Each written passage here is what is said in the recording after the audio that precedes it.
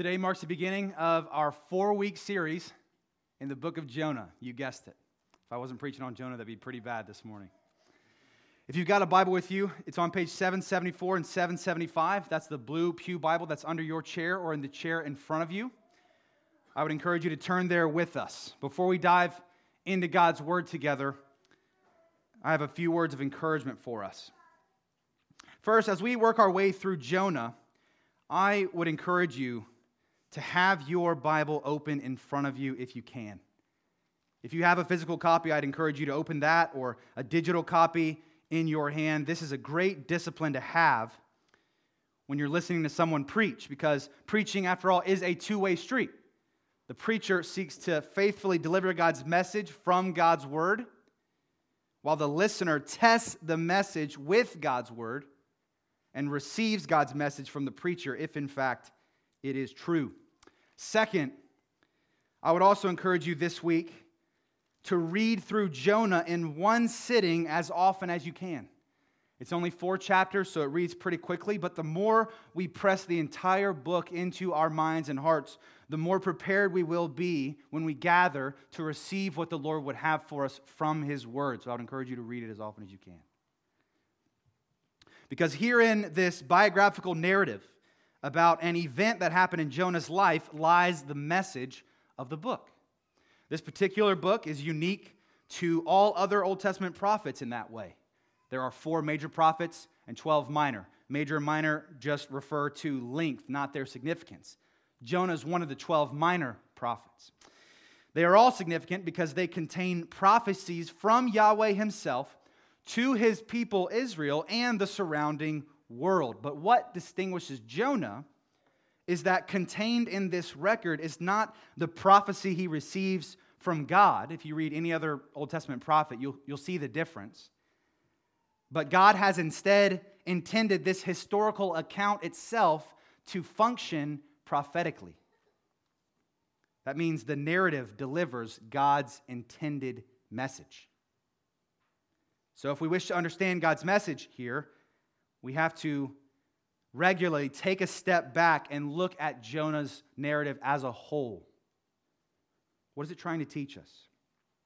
Well, spoiler alert, it's not about the fish or a whale, as VeggieTales would have had us believe. It's not ultimately about Nineveh.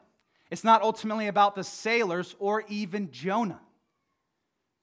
This is about Yahweh. Who is God? What is He like? And whose side is this Yahweh on anyway?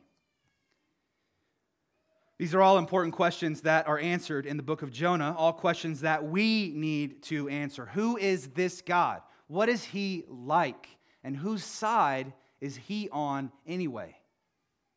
So as we begin our time, we need to understand it in its context. So therefore, I would like to invite you into the context of Jonah's lifetime. That is Jonah, the prophet of Israel, son of Amittai. If you have your Bible in front of you, turn back with me. Hold your finger in Jonah and turn back with me to 2 Kings 14. We're going to be in verses 23 and 27. That's on page 321 if you have a blue pew Bible. Verse 23, read with me as I read along quickly. In the 15th year of Amaziah, the son of Joash, king of Judah, Jeroboam, the son of Joash, king of Israel, began to reign in Samaria. And he reigned 41 years.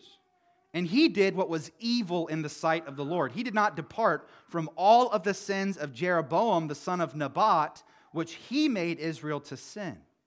He restored the border of Israel from Lebo Hamath as far as the Sea of Arabah, according to the word of the Lord, the God of Israel, which He spoke by His servant Jonah, the son of Amittai, the prophet, who was from Gath-hepher.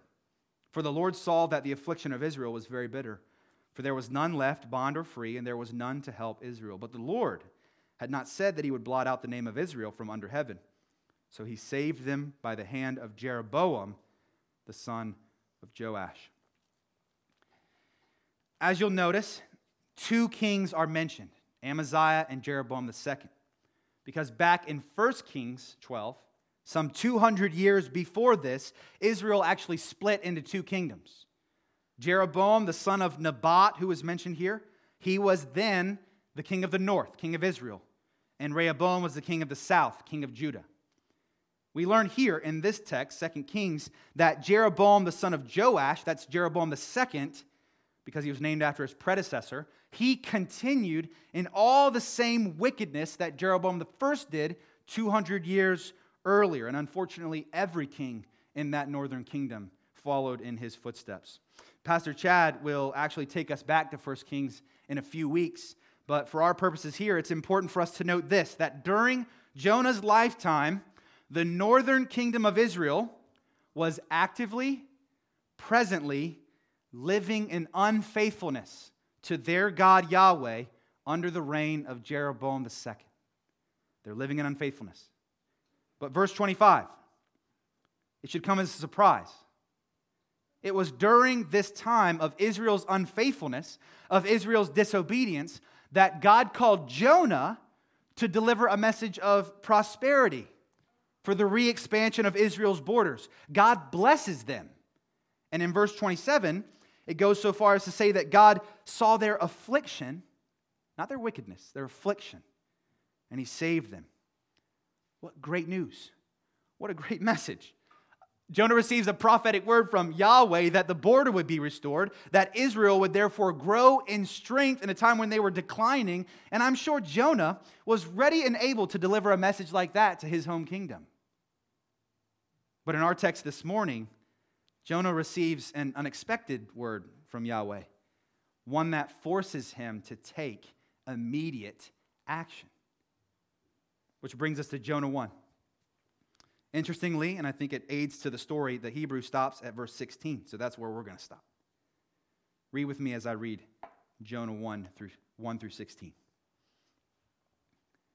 Now the word of the Lord came to Jonah, the son of Amittai, saying, Arise, go to Nineveh, that great city, and call out against it, for their evil has come up before me.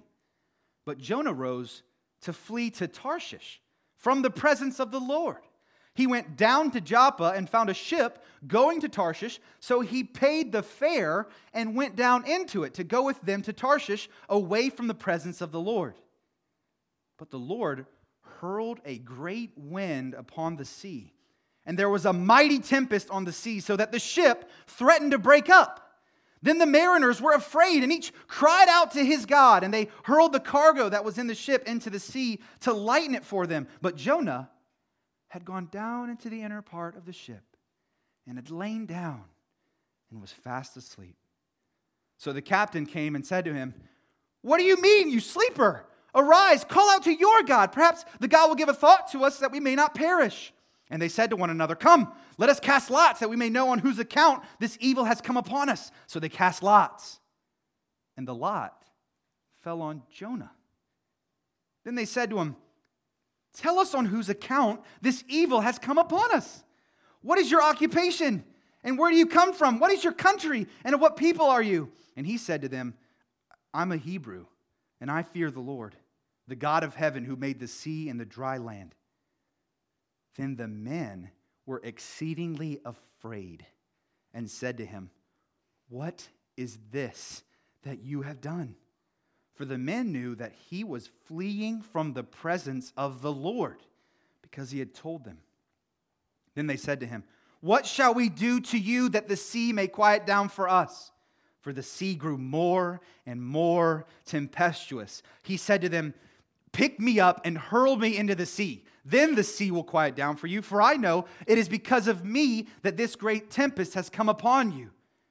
Nevertheless, the men rowed hard to get back to dry land, but they could not, for the sea grew more and more tempestuous against them. Therefore, they called out to the Lord, O Lord, let us not perish for this man's life, and lay not on us innocent blood, for you, O Lord, have done as it pleased you. So they picked up Jonah and hurled him into the sea. And the sea ceased from its raging. Then the men feared the Lord exceedingly. And they offered a sacrifice to the Lord and made vows. This is the word of the Lord. Thanks be to God. If the entire book is about the one true God, Yahweh, who He is, what He's like, whose side He is on anyway, then it is important for us to see how Jonah 1 contributes to that. And I would say this. This is the main point of Jonah 1. God is sovereign and will use whatever means necessary to accomplish His purposes. God is sovereign and will use whatever means necessary to accomplish His purposes. Overall, we'll find that God has a purpose in all of this. Choosing Jonah, calling him to Nineveh, the storm, the sailors. We actually find that everything we see in this text is in God's control, going exactly how He wants it to go, and He will accomplish exactly what He has set out to do. We'll walk through this text together in 3 points this morning. The first is this: disobeying our sovereign God is punishable by death. Disobeying our sovereign God is punishable by death. In the first 3 verses of our text, we're already confused. A prophet of God received a direct command from God, and his immediate response is to flee. We are forced, as the reader, to ask the question, why? Why has he been so quick to disobey God? So to help us understand, imagine with me for a moment that you're Jonah. You wake up in your hometown, Gath Hepher, you strapped up your sandals for the morning, you brew your Hebrew coffee, whatever that might be, and you set off toward a temple of the Lord God, Adonai Elohim. You've received revelation from this God before. Great news, in fact, because Israel's borders were restored through this word. That means you're a true prophet, and a popular one too. Jeroboam II, the king that's reigning now, he's quite a wicked guy, but God still blessed the northern kingdom through him, as He should, right? I mean, we are the chosen people of God. But you keep hearing about these prophecies from your contemporaries, men by the names Amos and Hosea. Amos has been prophesying that your capital city, Samaria, was going to fall to the Assyrians if Israel did not repent of their wickedness. Lord, may it not be so. Please be gracious to your people. Hosea, he's been saying some graphic things amounting to the same things that Amos has been saying. Israel has been unfaithful to Yahweh, and they're going to receive judgment at the hands of the Assyrians, but they won't if they repent. Lord, may it not be so. Bless your people, Israel. Assyria, after all, they're awful. They're known for their horrific war crimes. You've heard stories of horribly wicked things about them, the methods and the modes of torment that they used on men, women, and children when they conquered their nations. Truly awful, truly disgusting, so horrible that you couldn't even bear to imagine them, let alone hear your people might receive such a fate. God surely would not allow that to His people at the hands of the Assyrians. In essence, the message to Israel at the time was this: repent of your wickedness or receive the judgment of God at the hands of the wicked Assyria. How could He? How could God do this? Doesn't He know how bad the Assyrians are? The capital of Assyria, none other than that great city, Nineveh. Well, today, Jonah, you've received quite the word. God wants you to go and call out against Nineveh. Maybe you're like me and you read this and you think, why would Jonah run? It seems like this is pretty favorable for Israel, right? If he's going to go and call out against Nineveh, isn't this good news that God knows what's going on over there? Well, his actions, Jonah's actions, reveal it must not sound like good news to Jonah. But why is this? 2 reasons that I honestly have wrestled with through this week. I think the first one is plausible, but the second one is irrefutable. The first one, look at verse 2 with me, the word evil. Their evil has come up before me. Your Bible might have a footnote pointing this out. It can mean other things depending on the context. The word in Hebrew is ra'ah here. It's the same root word used in chapter 4, verse 6, for example. Look with me at chapter 4, verse 6. He says, the Lord God appointed a plant and made it come up over Jonah, that it might be a shade over his head to save him from his ra'ah, his discomfort. So was God commanding Jonah to call out against Nineveh because he was intending to judge them for evil? Or was God commanding Jonah to call out against Nineveh because he was intending to show them mercy in their discomfort? Plausible, based on the context. But either way you take it, I think this is irrefutable. God acknowledges seeing their wickedness, whether you take it that way, or God acknowledges seeing them in their distress. I think this is the same. God's desire was for His word to get to Nineveh, and Jonah was the means He would use to deliver it. If God sends His prophet to a wicked nation, either with a message of judgment or of mercy, we already know from other Old Testament scriptures, that of Elijah, for example, or of Elisha, that there is now an opportunity for the people of that nation to repent and turn to Yahweh. Thus, the sovereign God, regardless of the word Jonah heard, He intends to reveal His mercy to Nineveh by the simple fact that they receive a message from Him. He didn't have to call out against them. He could have simply judged them. Based on the events of the rest of the narrative, I believe the reason Jonah ran was because he misunderstood something about God. Jonah must have believed that Yahweh was only for Israel and no other nations. That Yahweh should only bless His people or forgive His people. That He should only stay in covenant with His people, Israel, and forsake those other nations outside the borders, especially some wicked nation like Assyria. How could God offer wicked people an opportunity to repent? After all they've done, the people they've murdered, the wickedness they've walked in without any remorse whatsoever, Jonah does not want to be a part of this. So Jonah flees. Have you ever thought things like this about God? About another human being? How could God forgive them after everything they've done? Have you ever thought this about yourself? There's hope for people like you and me. Jonah disobeys God. He didn't arise and go. He arose and fled as far as he could in the opposite direction. And it's interesting to watch him as he goes. He's headed for Tarshish. Say that 5 times fast. It's not 100% clear if this was a city, but what was clear is that it represents the farthest known place you could go across the sea to the west at the time.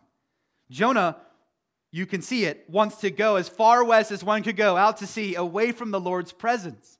And God's presence was where His word was present, the temple and amongst His people. So Jonah, watch him, he goes down to Joppa. Joppa was a port city where there were most likely little to no Israelites and therefore little to no interference from Yahweh, or so he thinks. He pays to go aboard a trading boat where there definitely weren't any Israelites and therefore no interference from Yahweh whatsoever, or so he thinks. He goes down into the ship, down into the inner part of the ship, and is fast asleep. Disobedience has a way of hardening one's heart. Jonah doesn't just leave the presence of the Lord physically. He's already checked out spiritually, unrepentant, stubbornly set in his way. He doesn't want anything to do with Yahweh, and definitely nothing to do with taking Yahweh's word to Nineveh. Was Jonah right to disobey God? Is there ever a time that it's right to disobey God?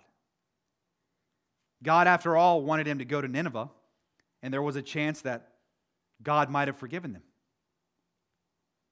Was he right to run?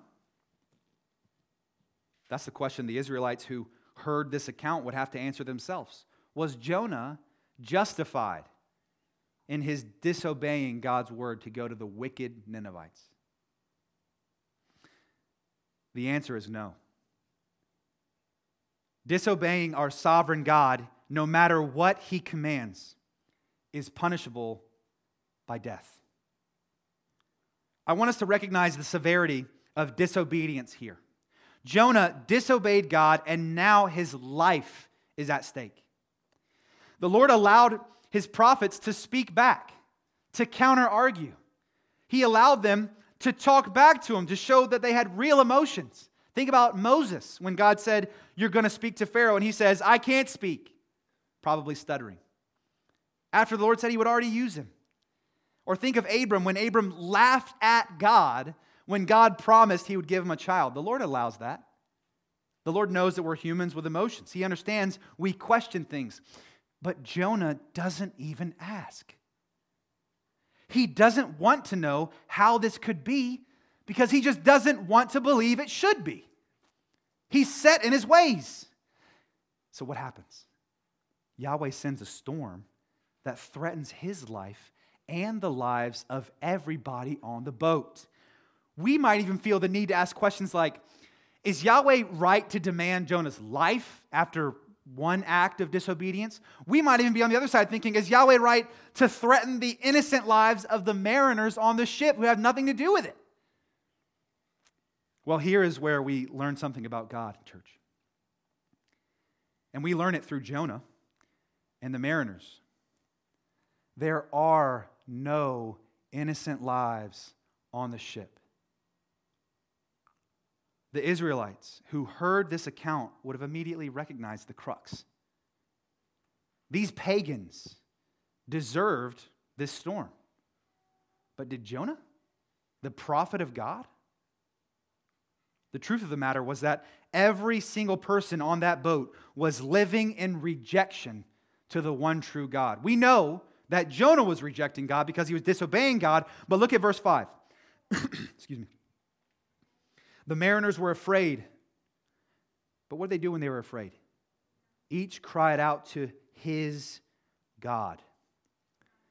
The mariners were pagans, polytheists, evidenced by the fact that they called out to however many gods they could call out to just to try to get this thing to stop. And then last minute, they go to Jonah in desperation and ask him to do the same thing.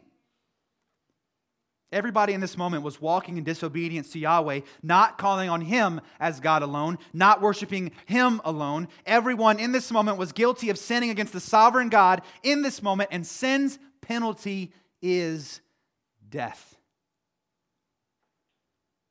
They were going to die.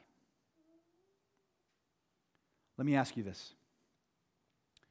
Do you view disobeying God as that big of a deal? Why would God come down so hard on us anyway? Couldn't He cut us some slack? I mean, even for Jonah, couldn't He have cut Jonah some slack? It was really hard. He was going through something difficult. And the mariners, I mean, couldn't God see they were desperate? They were afraid. It's important for us to recognize, first in this text, sin, all of it, all sin, is an eternally punishable offense. Now hear me, not because of the heinousness of the sin per se, but because of the holiness of our God. When we sin against the holy sovereign, we deserve a holy judgment. And where there is sin, God is the righteous judge, and the just penalty for sin against the sovereign holy God is death, no matter how big or how small of a matter we think that it is. From the whitest lie to the acts of murders of millions of lives. It is a sin, first and foremost, against God. How do you view sin? How do you view disobedience to God? Is it this big of a deal? Is it life demanding? Do you believe sin against God deserves death? Maybe you don't think sin's that big of a deal. If you don't think sin is this big of a deal, then friend, you aren't thinking about sin the way the sovereign God thinks about sin, which puts you in a tough spot. Because even though you don't believe it, you don't think it's that heinous, that doesn't make it any less true. So I would encourage you to reconsider and believe God's word in spite of what you want to believe, what you want to feel you ought to believe. Believe God's word. Maybe, on the other hand, you do see how sin is a big deal to this holy God. Well, now we have a problem. We ought to agree with the sovereign God that sin is a punishable offense and death is its penalty, but that too puts us in a tough spot. Because if we believe sin's penalty is death, then we must also believe that we deserve to die. Because we've all sinned against this one sovereign God. It doesn't matter the heinousness of the sin, because it is punishable. And one act of unrighteousness before a holy God earns death. So what do we do? What can we do? What can we do to escape death that is coming? Is there hope for us? Well, that brings us to the second point. Faith in our sovereign God promises deliverance. Faith in our sovereign God promises deliverance. By verse 6, you realize Jonah is fast asleep in the bottom of the boat while there's a huge storm going on outside. It's almost comical. Storm, sleep, storm, sleep, storm, sleep. It's like a bad sitcom. How could this man be sleeping? You can feel the captain's emotions when he interrupts Jonah's descent to death by storming into the hole himself in desperation. What do you mean, you sleeper? Equivalent of saying, how could you sleep at a time like this? The next comments reveal the captain's heart. Listen for the fear. Listen for the desperation. Listen for the willingness to do whatever it takes to stop what he perceives as a judgment from the gods. Because at the time, people believed calamities that happened as a result of sinning against some deity. So you had to appease the deity to relent the calamity. So here he perceives there's a judgment from the gods happening. And you can also see his surprise that Jonah wouldn't be doing the same thing. Verse 6, arise, get up, call out to your God. Perhaps the God will give a thought to us that we may not perish. Notice what happened though. Jonah was not praying. These pagans were praying.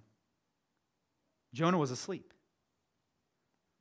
But these pagans were praying with everything that they could. Side note, one of the most convicting things I've ever felt was when I was talking to a Muslim friend of mine. And I just asked him how often he prayed. I knew how often he prayed, but I just asked. And he proceeded to tell me how early he got up, how many times he prayed. No excuses. And it was convicting because in that moment I recognized a devoted Muslim who is convinced Allah hears his prayers. He is devoted to a lifeless deity, calling out all day long, hoping that he will hear him.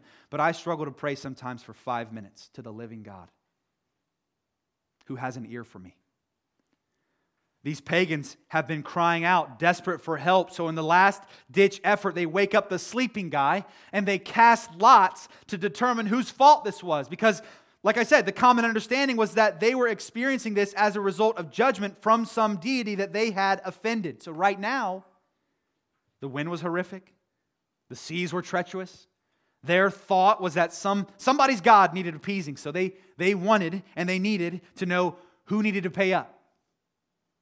Lots were probably some form of dice. Some commentators say they're like coins. One side was white, one side was black. So whoever used them flipped them, and something like white, white meant yes, black, black meant no, white, black went, oops, try again. But see this. They cast lots. They had to go person by person, if that's how they did it. Casting the lot. And person after person, black, black. Nope, nope, nope. Until all of a sudden, they get to this passenger. Yes. He's the one. The storm was in God's hands. The lots were in his hands. And now Jonah is in the hands of these mariners. Look at verse 8 with me. Then they said to him, "Tell us on whose account this evil has come upon us. What is your occupation? And where do you come from? What is your country? And of what people are you?" The mere fact that these men had to ask all these questions reveals the reality of Jonah's silence. He knows what's happening. He said nothing. He is letting all of these guys figure it out on their own. So they have to come to him, wake him up, cast lots, find out that it's him, and they have to ask him, "What's your occupation?" One commentator says, until they know his identity, they can hardly expect to know which God he's offended and how. If he were a priest or a prophet or an executioner or an idol maker or any one of the many other religiously sensitive occupations, part of the answer might already be realized. So they rapid fire these questions at this guy, this prophet of Yahweh. And this prophet finally speaks up. "I'm a Hebrew." Okay, that answers the back half of the questions, but what God do you serve?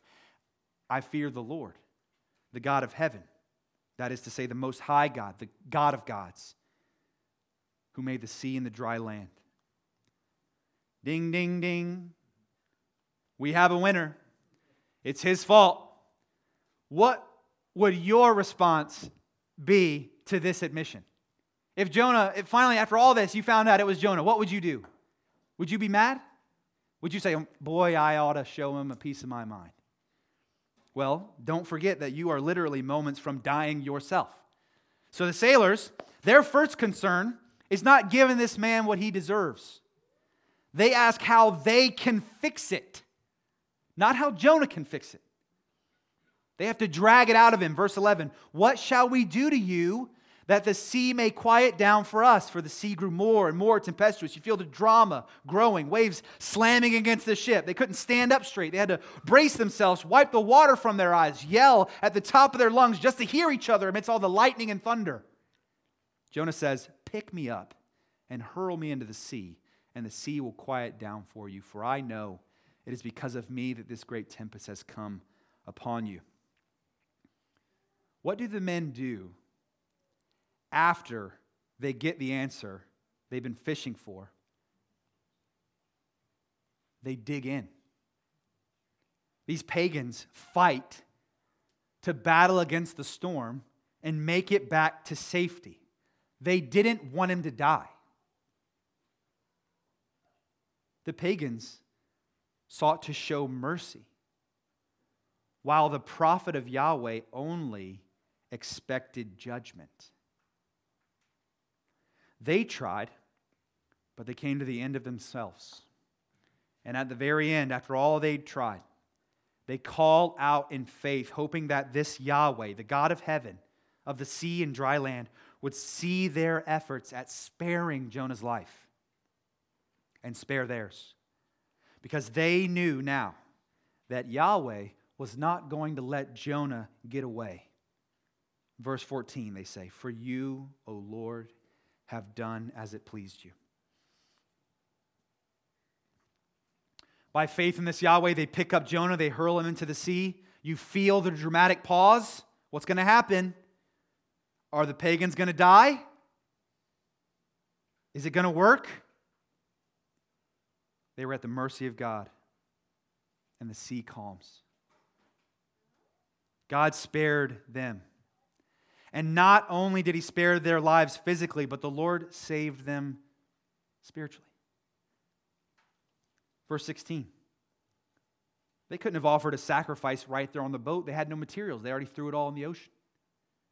This had to be after the fact, like a narrative, telling a story. A long enough time for them to reconsider their newfound faith. They had enough time to reconsider it. What did God do?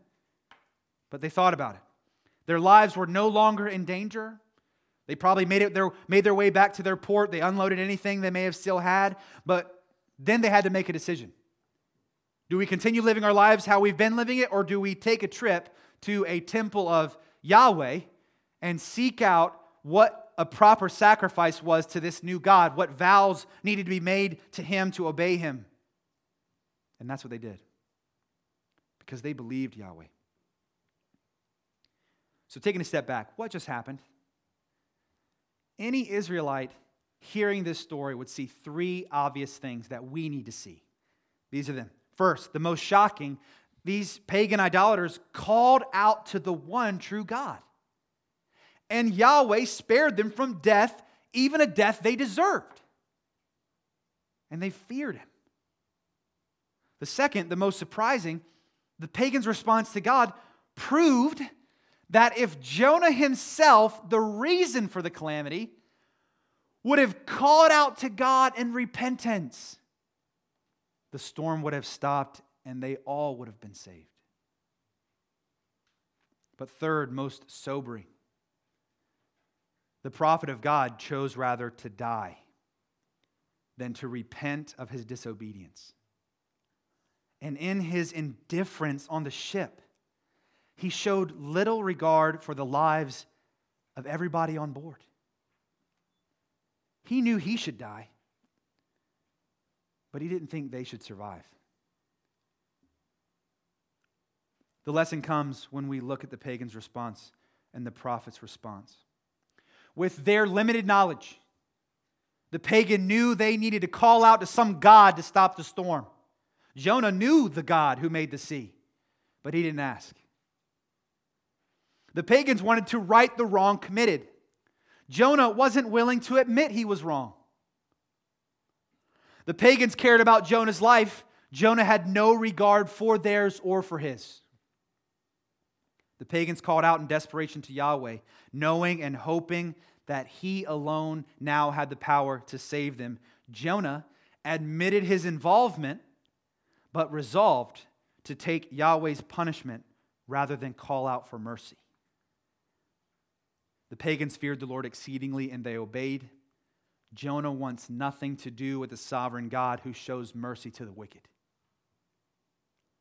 to the point where he'd be willing to disobey unto death, saying, I'm the reason for this calamity. In essence, kill me. I deserve it. Through actions of the prophet and of the pagans, we learn something beautiful about our sovereign God. We learn that sinning against him is punishable by death. But we learn that he will deliver the repentant from a deserved death when they turn to him in faith, no matter who they are or what they've done. You see, the reality is that we have all sinned against a holy God, and how we think about that sin reveals itself in our willingness to either call out to God for help or harden our hearts against him. But regardless of your willingness or unwillingness to do so, our sin deserves death, and we cannot deliver ourselves. Jonah and the pagans could not deliver themselves from the storm. They could not deliver themselves from death. They had to fully and finally rely on the mercy of God to do so. Which brings us to the final point. Our sovereign God is a pursuing God. Our sovereign God is a pursuing God. Did you notice that God was in pursuit the entire time? Even before he gave this word to Jonah. From the onset of verse 1, we see God pursuing Nineveh. We see God pursuing Jonah. We see God pursuing the mariners, and this was not a pursuit to destroy. We see God's heart in that this has been a pursuit all for the sake of showing his mercy. The problem of chapter 1 is not that the prophet of God dies under God's judgment. The problem of chapter 1 is, why did Jonah not hear God's word and believe that it was true? That God is ready and able to show mercy to the merciless, grace to the undeserving. He didn't believe it for Nineveh, he didn't believe it for the sailors, and he didn't believe it for himself. Marvel at the goodness of our sovereign God and just how far he was willing to go to show mercy to the undeserving in this text. Think about it. Jonah was most likely in the northern kingdom, somewhere, when he received this revelation, which means he had to go a ways to get to Joppa, which was on the coast of the southern kingdom. It had to have taken him some time, enough time to think, what am I doing? To reconsider. to recognize I'm actively disobeying the word of the Lord, I should stop. I should think about what I'm doing. I should do what he says. But Jonah keeps going. Now see this. Step after step. Every step on dry land, he thought he took away from God's presence. The God who made that dry land was present, holding that ground under his feet, when he had every right to open it right up and swallow him. But he didn't. Because in Jonah's fleeing, God was pursuing him. And not only was he pursuing him, he was pursuing someone else.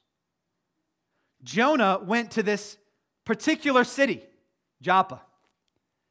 He could have went anywhere, but he went to this particular city, Joppa. And he came to this particular boat. He even paid to get on that boat. He got on it, and he found himself with this particular group of mariners, non-Israelite men, but very religious. And he found himself amidst people who were aware of God's working in the world. They were trading and shipping, living life, trying to make a living. But what they didn't know is that they were being pursued by the living God. The one and only creator of the seas and dry land, the God of heaven.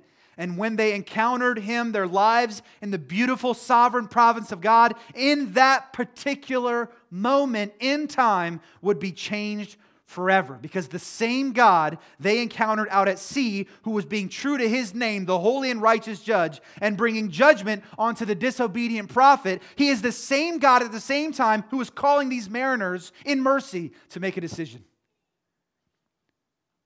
Obey or flee. And they chose to obey. In the moment, they recognized that meant throwing a man they didn't know over an edge into a grave they did not dig, but they understood something that Jonah did not. This God will accomplish his purposes. And he is right and he is good to do so.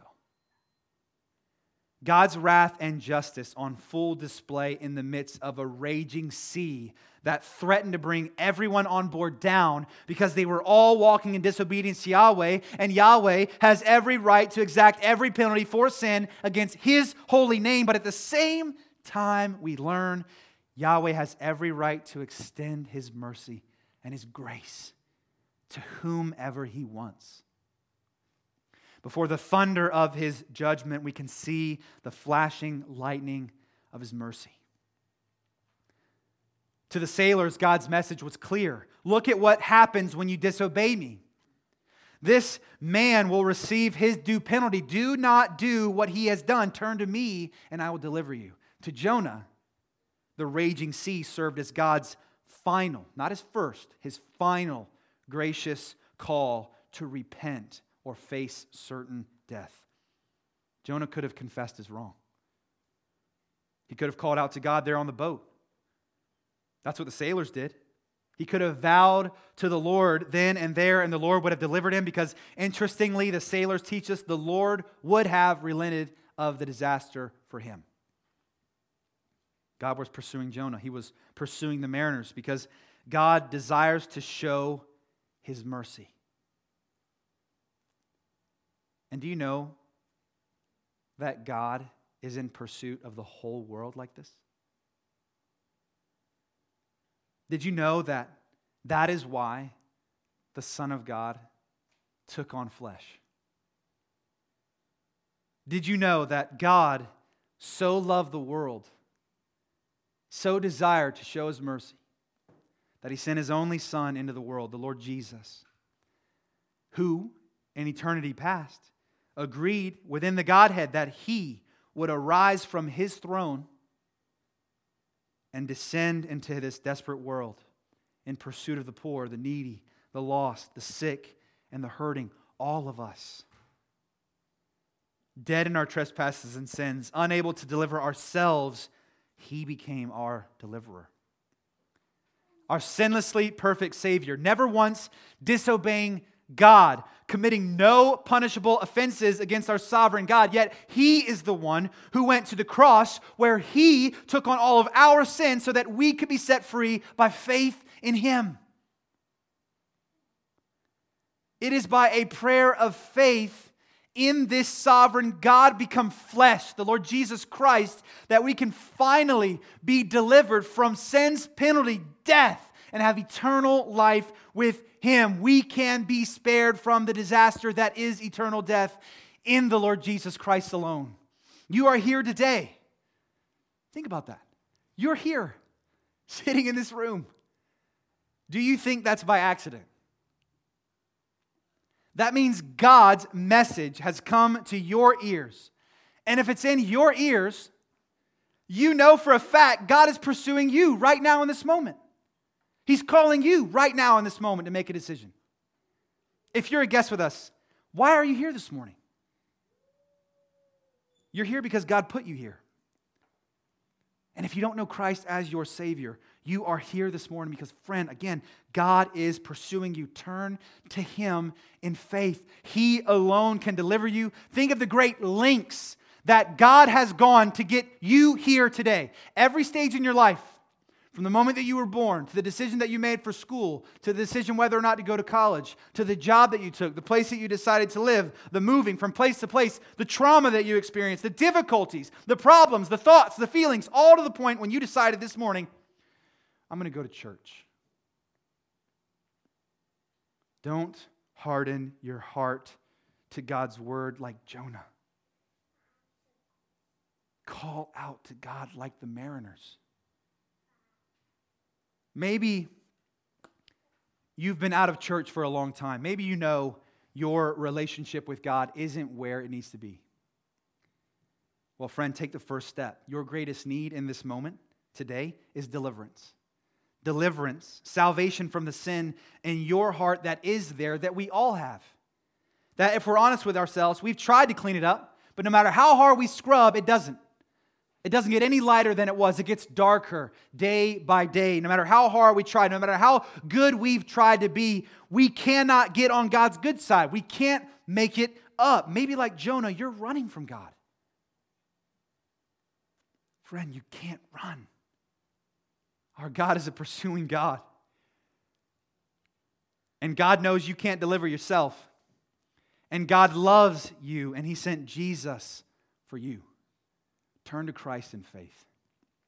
The real journey, not one that leads down to death, the one that leads up to life, begins with the prayer of faith in the one true God, in His Son, Jesus Christ. Brothers and sisters at Redeemer, or if you're here this morning visiting with us, you're a Christian, you believe in the Lord Jesus Christ, that He died for your sin, that He rose again from the grave on the third day, that He conquered sin and death for you and for me. If you believe that, revel in how far God went to pursue you.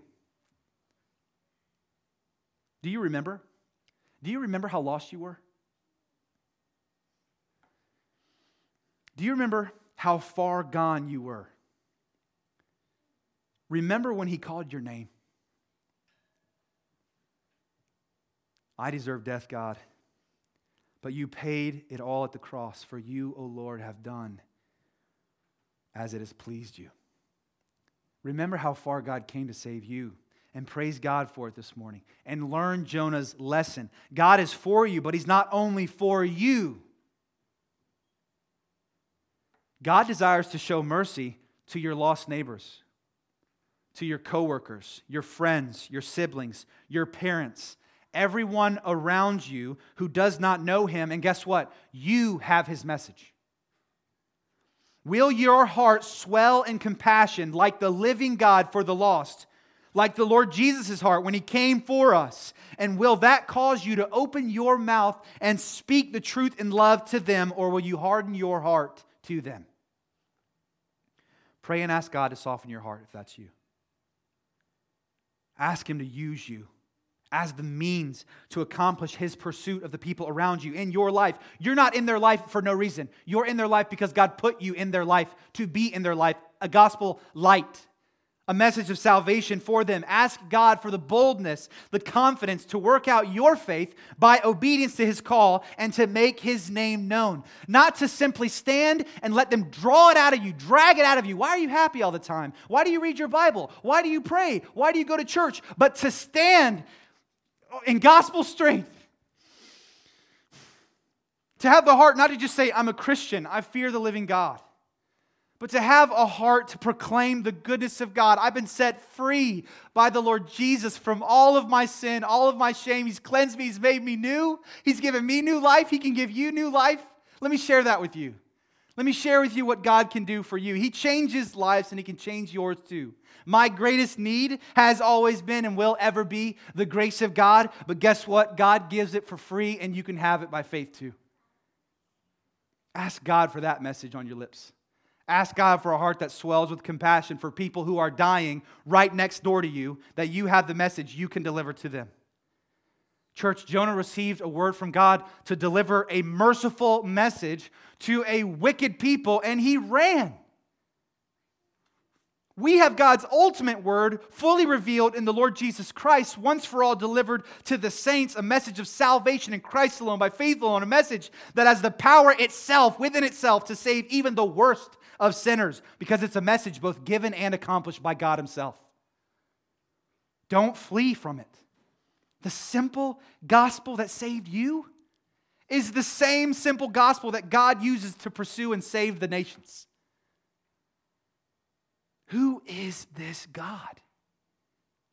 What is He like? Whose side is He on? He is sovereign, merciful, and gracious, the only God of the world. And He desires to show His mercy to His world, the world He created, the world that He entered into, that He died for and He rose. Praise be to God. Let's pray.